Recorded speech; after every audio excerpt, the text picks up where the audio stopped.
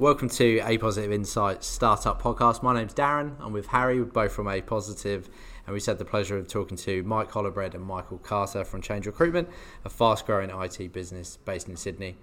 Really enjoyed that chat, Harry. How about you? Yeah, I thought it was great. I thought there was some really interesting topics covered, and they were really honest throughout. I think there's some really key takeaways about what they implemented to grow so fast, so quickly, but also how they're changing their business model to this changing market as well. So I think people will take a lot out of this chat. Yeah, I love the way they talked about going from top billers to leaders of their own business. I think the listeners will find that really insightful. This was an interesting podcast. Hope you guys enjoy.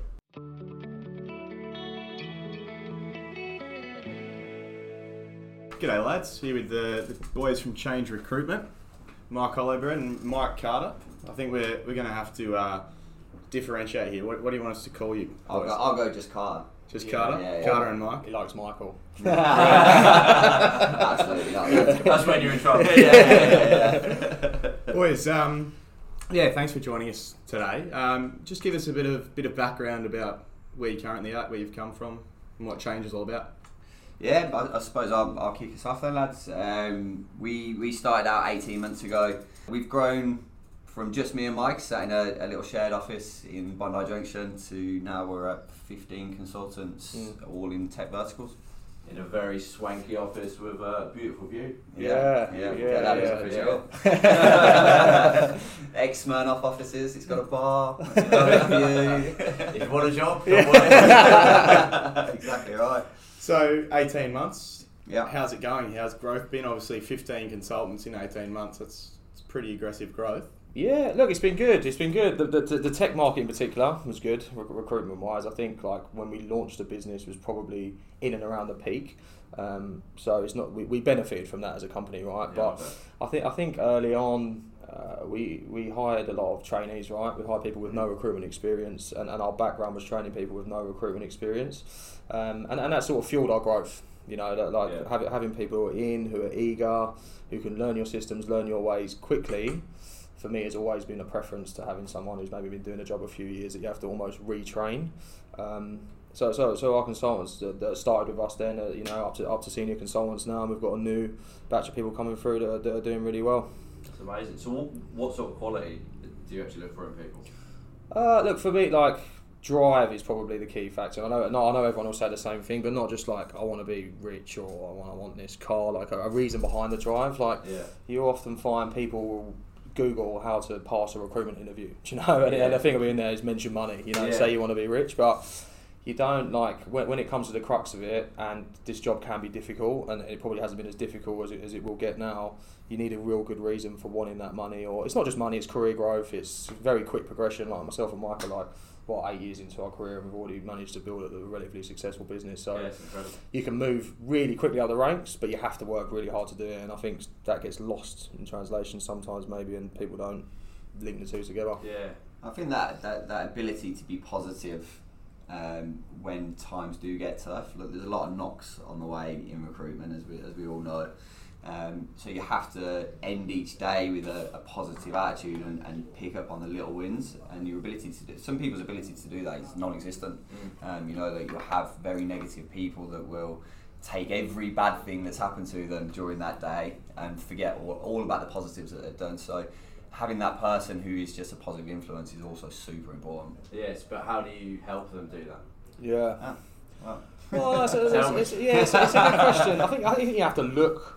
You have to look for that sort of personality type in the first place, but the thing is, it's a really hard thing to gauge in an interview. I think interviews obviously play a part in the hiring process, but it's very difficult over the course of 2-3 hours. You don't know until you they don't start. know. You don't know, and you probably need a few weeks to understand, is this going to be for them? And I think that in recruitment that's really evident because there's a really high drop-off rate really quickly. Yeah. Right? People will be in, they'll do 2 weeks of training, they'll be like, wait, this is way harder than I thought it was going to be, or this isn't for me. I guess coaching them and leading from the front, I guess, is the most important. Like myself and Mike obviously had some knocks throughout setting up this business. Like we still have hands-on billing, so we don't hide our failures. Do you know? Like we have as many dropouts or as many we still cold calling people, right, and getting the door shut in our face. And it's like they see that happen to us and it never knocks us. We're like, our positivity stays apparent the whole time. So I think maybe leading from the front and being that person, and then I don't know how else you would. No, I suppose I'll sort of reword the question, like how do you celebrate the wins, I suppose. Yeah. Which like it sounds cheesy, but there's a lot of high fives. There's a lot of like, man, that's a great call. I can't believe you got that information. Like you have to be over the top, especially as managers, to kind of reinforce the good things that they're doing, so that they realise that you're doing a good job. And probably on the other side of it, it's a dirty word in recruitment for some reason, but KPIs are super important.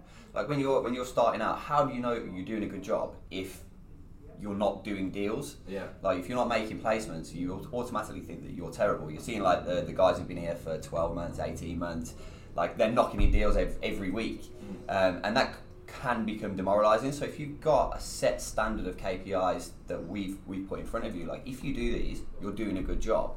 That kind of reinforces that. Yeah. So yeah, for sure, KPIs. Definitely. Yeah. You go home at the end of the day, right? And you go home at the end of the day, like I've had a good day. If you haven't made a placement, like you know what a good day looks like. You know how to overachieve. If you go over those KPIs, you're like, right, I've done more than I needed to, you know. But as a bare minimum, they're the sort of things you need to hit. And I think we've trained a lot of people in our career. They always work. Like there's never been a time where if someone does that work for a period of time that it doesn't work. So we know it works. It's just getting people to believe you. You know what you've got to do to actually achieve goals. I think that's interesting on that point. You've been training people for years and you've come out 18 months on your own. Have you had to shift how you train people? And have you implemented changes going from a top biller and a manager in a large company to now a smaller team? Have you had to shift your mindset, or are you still sticking to what you know works? The market's completely changed, and I think the most important thing about us actually being hands-on is that when the market changes, we feel it really quickly. Yeah, so and it's all linking to training, right? So we feel at the beginning when we first set up, really candidate short. Yeah. We changed the day plans, we changed the KPIs, we got people doing different activities around candidates, right? Around June time, we both come back from the UK and we're calling all our clients like, no, we're on hiring freezes. You know, we're startups, like you see the redundancies everywhere. So we immediately flipped on his head, you know, like, right, now we need to be out there winning more business. So I think the fact that we're hands-on doing recruitment, because it's very difficult if you stand back, you think people just aren't working, right? If you're a hands-off manager, you'll sit there, they're not doing their numbers, you know, it must be them, it's not the market, why? So you're just driving people to do more of the same activity, which is never going to be fruitful. So I think because of that, we adapt our training and the market and the KPIs to how how the market's responding. Like right now, there's been a massive drop off in perm jobs that we've done, and I don't know if it's across the board, but we've targeted for the last 6 months enterprise contract companies, you know, like in reaction to that, because the VC money's not coming through for the startups. So you're already seeing the market changing, for sure. Oh, definitely, absolutely, without a doubt. And we've got a lot of friends that run recruitment companies. Like it's not. We were talking about it today, but it's not like it was pre-COVID. Like everyone forgets, recruitment used to be really hard as well. It's not like it was pre-COVID, but it's still it's way more difficult than it was 6 months ago. From a demand perspective, like the candidates will now be on the market immediately for 2 weeks. Whereas if you asked me 6 months ago, you couldn't even get them to talk to you. You know, so it's like there's definitely been a change. And so seeing that change coming, are you implementing any new processes or any? Obviously, you're focusing on business development and training up there. But have you implemented any new technology or any new systems or anything to help you with that? Yeah, like we played around with a few different CRMs right from the get-go. Like we came, like our background was a system called IDB, which was very good functionality. But then there's obviously the new players in the market. You've got your job adders and your bullhorns and Vincherry and stuff. We wanted a system that was really heavily focused around the data analytics behind business development. So that was something that we've had in play from the start. So we can see from an input perspective, whether that's sending out spec CVs or if it's calls or if it's meetings, what's generating the most the most results, right? So based on an individual consultant basis, we can say, right, for you, meetings is the most valuable thing. You're getting the most return for your time there. for you in your market, you're getting the most return on sending out CVs, or you're getting the most return on business development calls. So we can focus it based on the consultant. I think that individual mindset has worked really well for everybody in here. So you can actually see that in your ATS? Yeah, which is super valuable. That's so powerful. And then we can work on things like our ratios. So things like, what's your interview to placement ratio? What's your CV, or your job to placement ratio, and all that kind of stuff. And then from the top down, we can look at it and go, right, that's where we need to implement more training. Yeah. And how are you consultants responding to that? Are you needing to tailor how you deliver that information, or are you being consistent throughout? Look, I think everyone learns differently. It's a truth. Like we do scheduled training, or like apart outside of the training program we have initially, we do scheduled training. But if I take myself, I was always someone who learned doing, not sat in a classroom. I'd always want to do it, fail at it, do it again. So I think we have to. People will respond differently. So I think we tailor it per person. Like everyone will receive the same information, but you probably have to deliver it a little bit differently. And some people take criticism and, better than others. Constructive criticism, some people take that better than others. So this, in my career, you've always had some people where you could, on the floor, say to them, you've done that wrong. There's some people you need to put into a room and say, hey, look, you didn't do that right, because you'd actually push them more into their shell if you do it in front of everyone, whereas some people will respond better. So I think a lot of it, that will come down to like personality of each person rather than like a set. You have to be quite emotionally intelligent to be a boss. You have to, you have to try anyway. Easier said than done. As long as you try. That's like one of the biggest learning curves, right? Yeah. When you become it's always in every recruitment agency, the best biller becomes a manager, and it's not always for everyone. It's not something that you just turn on like that and all of a sudden you're really good at managing people. Yeah. So, I think I remember last time we got up, you were talking about like the career path within the business. You actually give people the opportunity to say whether they want to be a manager. What's the uptake been like? Yeah, look, I think there's a couple of people in here that are on that route and they want to do that. Yeah. I don't actually think it's for everyone. Look, if people are that like super money hungry, going into a management role probably isn't the best thing. It takes a long time before your override on your team will ever catch up to the billings that you can do as a hands-on biller. So I think it sort of depends what you want out of your career. Like I look back and I'm over the moon that I've become a manager. I enjoy training my team, but it's also helped me set this business up. So from that perspective, it's really good. But I don't think the biggest biller should always be you're almost better off someone who has that emotional intelligence. Yeah. They will lead a team better, and they'll put the team before themselves. I think that's maybe it. They'd rather help someone else do a placement than they would do the placement themselves and take the money. And I think that's the big difference. Obviously, you're still billing yourselves. Yeah. And people listening to this, they may be managing, current teams, or they may just be the top biller wanting to go in themselves. How do you balance your time if you're bringing on so many trainees and you're billing? How are you doing it? Having a day plan for yourself is incredibly important, and sticking to that, be super rigid with it. Recruitment, like any other job, you can get pulled from doing an email over here to a meeting over here to this. If you can actually set up your stall like in the morning, get in before everybody else, I've got, this is my slot now for training, this is my slot for BD, this is my slot for candidate management, etc. That you have to be super rigid with it, because if you're not, you're all over the place and nothing gets done. Yeah, it's tough. Look, to be honest, mate, starting this up, you work more. You don't really manage your time. You do the training you can do during the day, and you probably do more of the recruitment you would usually do at night, at least in the initial stages. I think we've got, from a technology perspective, we invest quite heavily, so we've got tools that automate some outreach. We've got an overseas team that helps, collecting data, collecting profiles, the sort of stuff that traditionally we would have had to do as a team lead or a recruiter. We've outsourced as much of that as possible, which gives us more time to spend with, people and getting them up and running. For sure. So it's hard, but it's rewarding. Yeah. Is there any plan to step away from the billing? Not definitely. You can only get a business to a certain size and still have a desk. It's probably the scariest part, of relying on a team. Yeah, exactly. It sort of takes it out of your control, and I've personally had a desk since I started in recruitment, so I don't know what I'll do without one. I think the business will get to a point where neither of us will be able to. But we've almost to this point, we're now doing way more of like a BDM role than we are like a full. So you bring in the clients, then you let the guys fill it. Yeah, essentially. The idea was always to bring in 30-40% of the business for everybody else and have that trickle down effect. I mean, that's the beauty of having niche verticals that everybody kind of eats from the same account. Yeah. Well, I think it's interesting that leads us in to a good spot to wrap it up. That there is obviously a tipping point that you'll come to where you guys step away. There would have been a tipping point when you're in your previous roles to when you wanted to go out on your own. What was that for you? How did you identify it?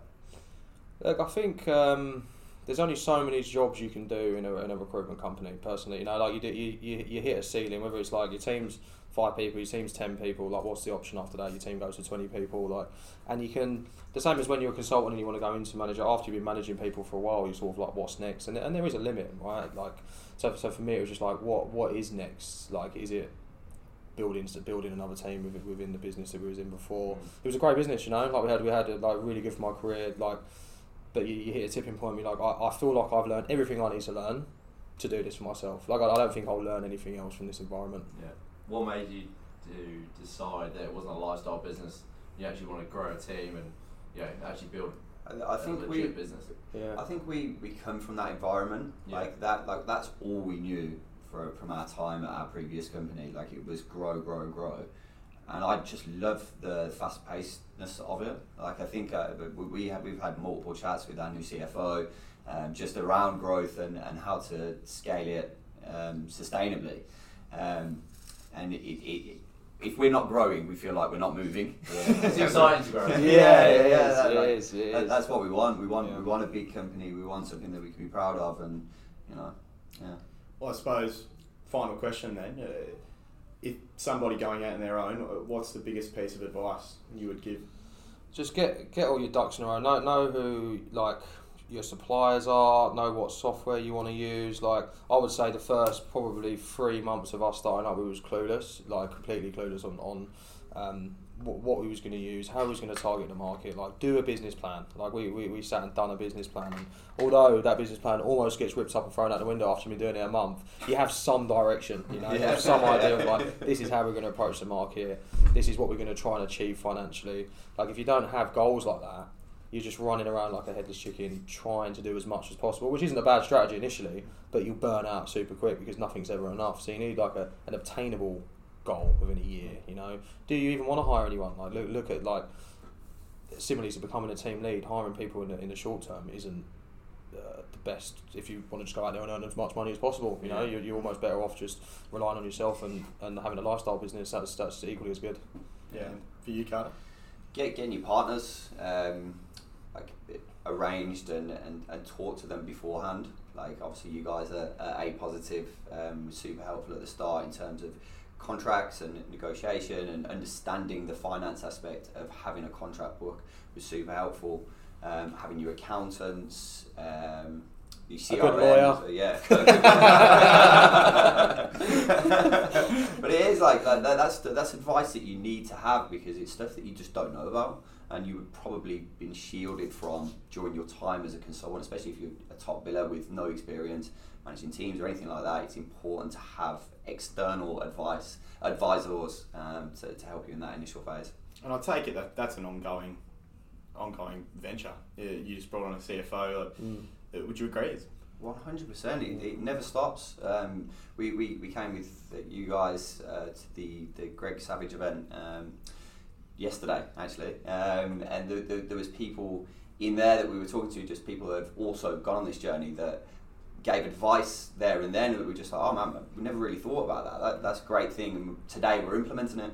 So you're always learning. Always learning. Yeah. You're stupid not to, right? Like, it's dumb to think. It's a dumb thing. You're the best at everything. Like, we're looking at accounting firms, for example. Like, there's no point in us trying to do what an accountant can do. Like, it's not the best spend of our time. Yeah. Like, if you're good at recruitment and good at training people, spend your time doing that, and then outsource what you're not good at. Like, it's the age-old thing, right? Just outsource everything you don't know how to do. I love that advice.